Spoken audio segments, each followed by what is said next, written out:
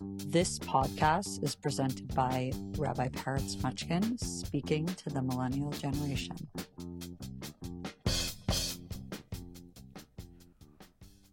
We are magical beings.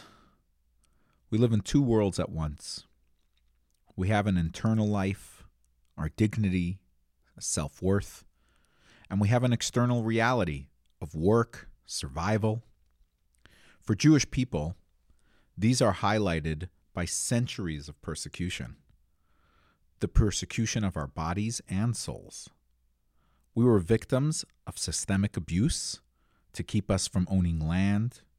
We were accused of killing gods. We are the strongest and the weakest. We are lowly and we are grand people simultaneously. From my vantage point, we are a microcosm of the human experience. We may be few in number, only 2% of the U.S., but we are large in impact. This narrative is symbolic of life itself. It is both a fragmented piece of existence and one with unified whole. Hasidic Judaism is a mystical approach to life. It is a calling to live in both reality, harmoniously. We are here to be physical, to love our bodies and our minds, and we are also here to see our cosmic connection, our deep-rooted nature in the stars and heavens. We are the unified depth of binary life, both the zeros and the ones of existence. This isn't a judgmental God of the Jewish people, but a divine support system to encourage utopia and harmony from the inside out. But how? How can we find this balance? And how can we make it sustainable? Lately, I've been posting every day a little free-flowing translation of a piece of mysticism from the mystical book called The Tanya by Shneur Zalman of Liadi, the first Rebbe and master of the Chabad movement and the founder of Chabad philosophy. And the reason I post a little bit of it every day is because the whole entire book is dealing with this specific issue of how to live harmoniously in the two worlds of external reality and internal reality. It's almost as if when you're living in internal self-worth, the world becomes fake and you are real. And when you're living in a fully external reality, that's real, and what's going on the inside is betraying you. But for Reb Shneur Zalman, harnessing these truths and these challenges and these forces was at the center of life itself. And more importantly, it was at the center of finding your true authentic being.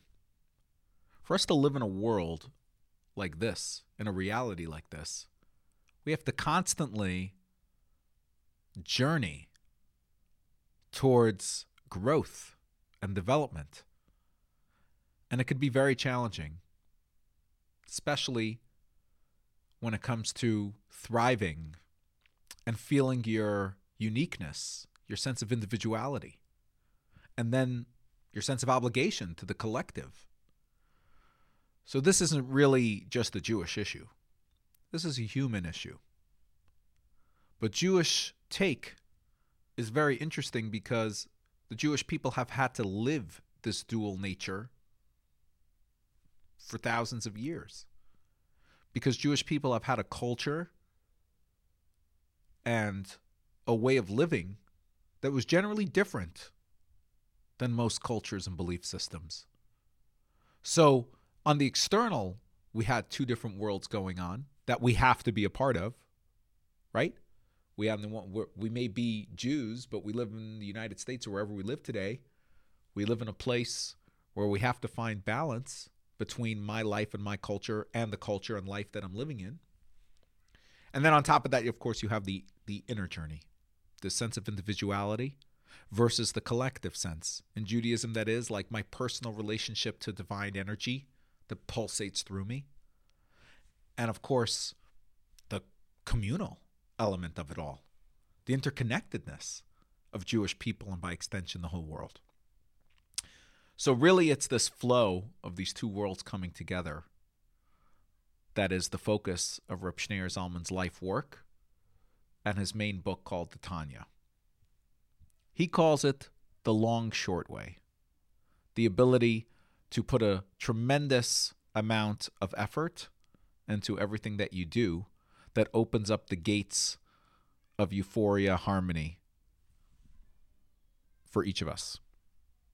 It all started in 1745 in the town of Liozna, bordering the countries of Lithuania and Belarusia. There was a couple. Their names were Baruch and Rivka. And they dedicated their life to the real thing. They just dedicated their life to the real thing. And were humble and lived simply. That shtetl life. They had a teacher. His name was Yisrael ben Eliezer, otherwise known as the Baal Shem Tov. And he was the real thing.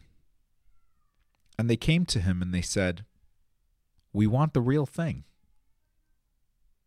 And he said, "Well, make love. That's real. That's the real thing." They came back to him and they said, "We made love and we're pregnant." He said, "Well, what day was that?" And they said it was the 19th of Kislev. The 19th of Kislev. Wow, he said. The month of Kislev, the first super dark month of the year, where deep winter sets in, short days, long nights. The mystics call it the month of dreaming. The month where we start creating the seed of dreams to go beyond ourselves. He said the 19th of Kislev, that's a great day to make love. That's the real thing. You're pregnant with the real thing. At the end of the year, on the 18th of Elul, they had their baby boy. This boy, born on the 18th, 18 being Chai, Elul, the energy of the month, is all about me being able to initiate growth and self-worth and development of self. Also happens to be the birthday of Yisrael ben Eliezer, the Baal Shem Tov.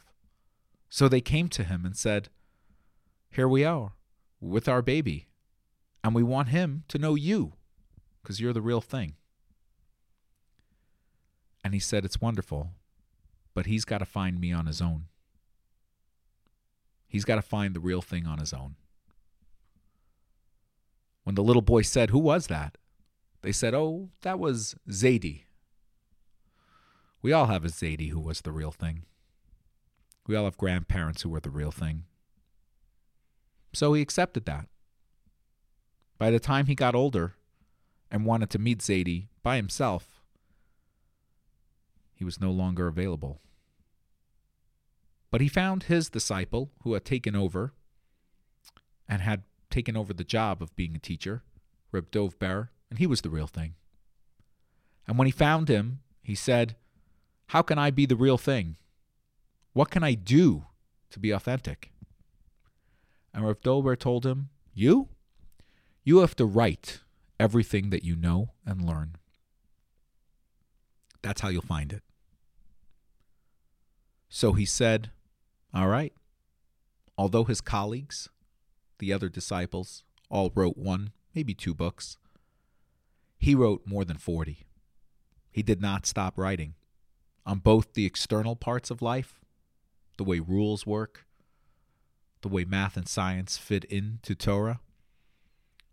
And he also spent his life writing about the mysticism, the spirituality of Judaism, what's pulsating beneath the surface.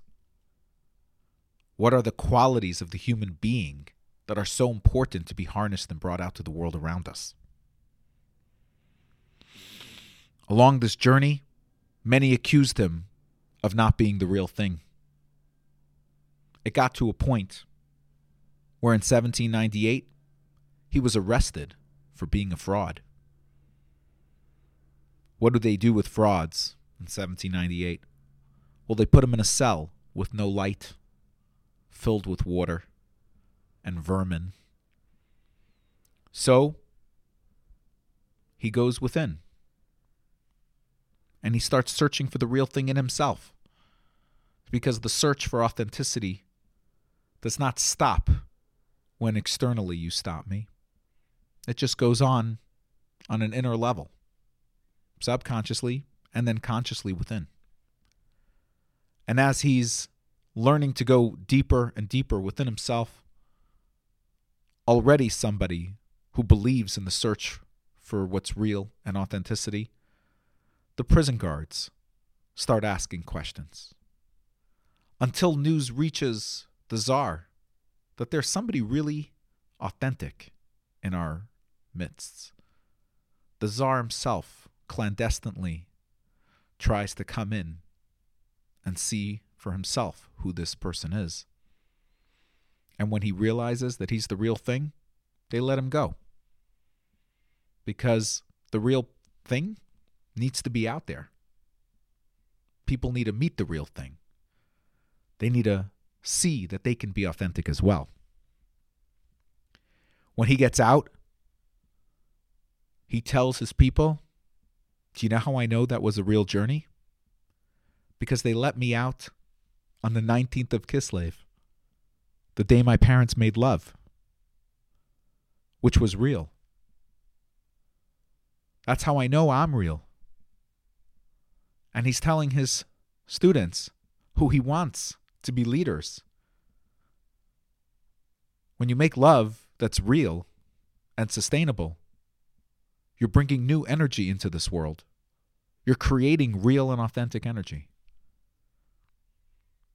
And it's sustainable. The 19th of Kislev is coming up in a couple of days. And when I think back to what this means, what the anniversary of this date is, I think about the psalm that Reb Schneur Zalman said as he left. In Psalm 55, it says like this: He redeems me unharmed from the battle against me. It is as though many are by my side.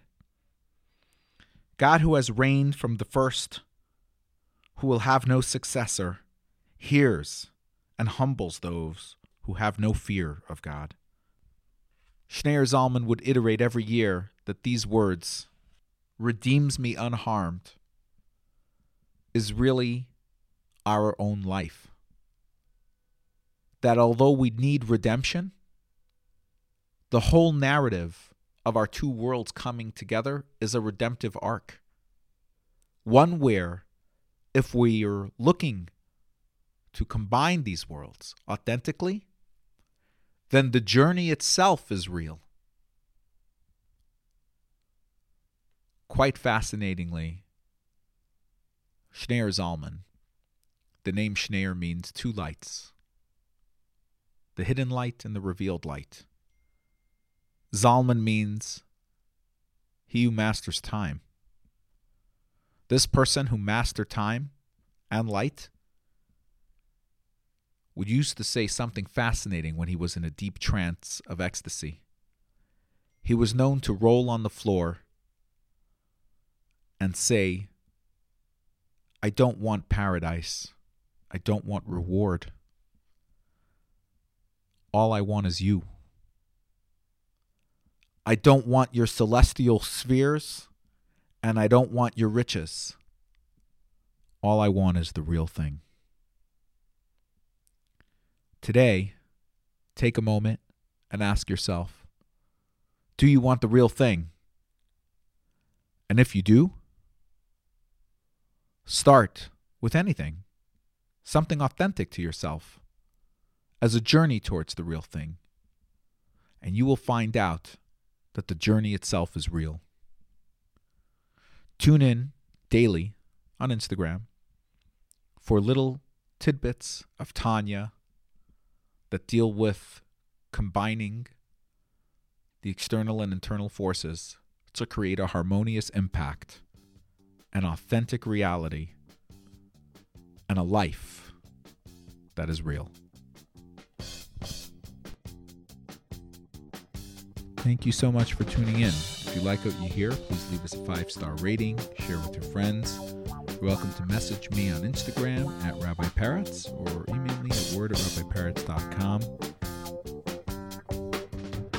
Yamin smol hoti frotzi yet Hashem tari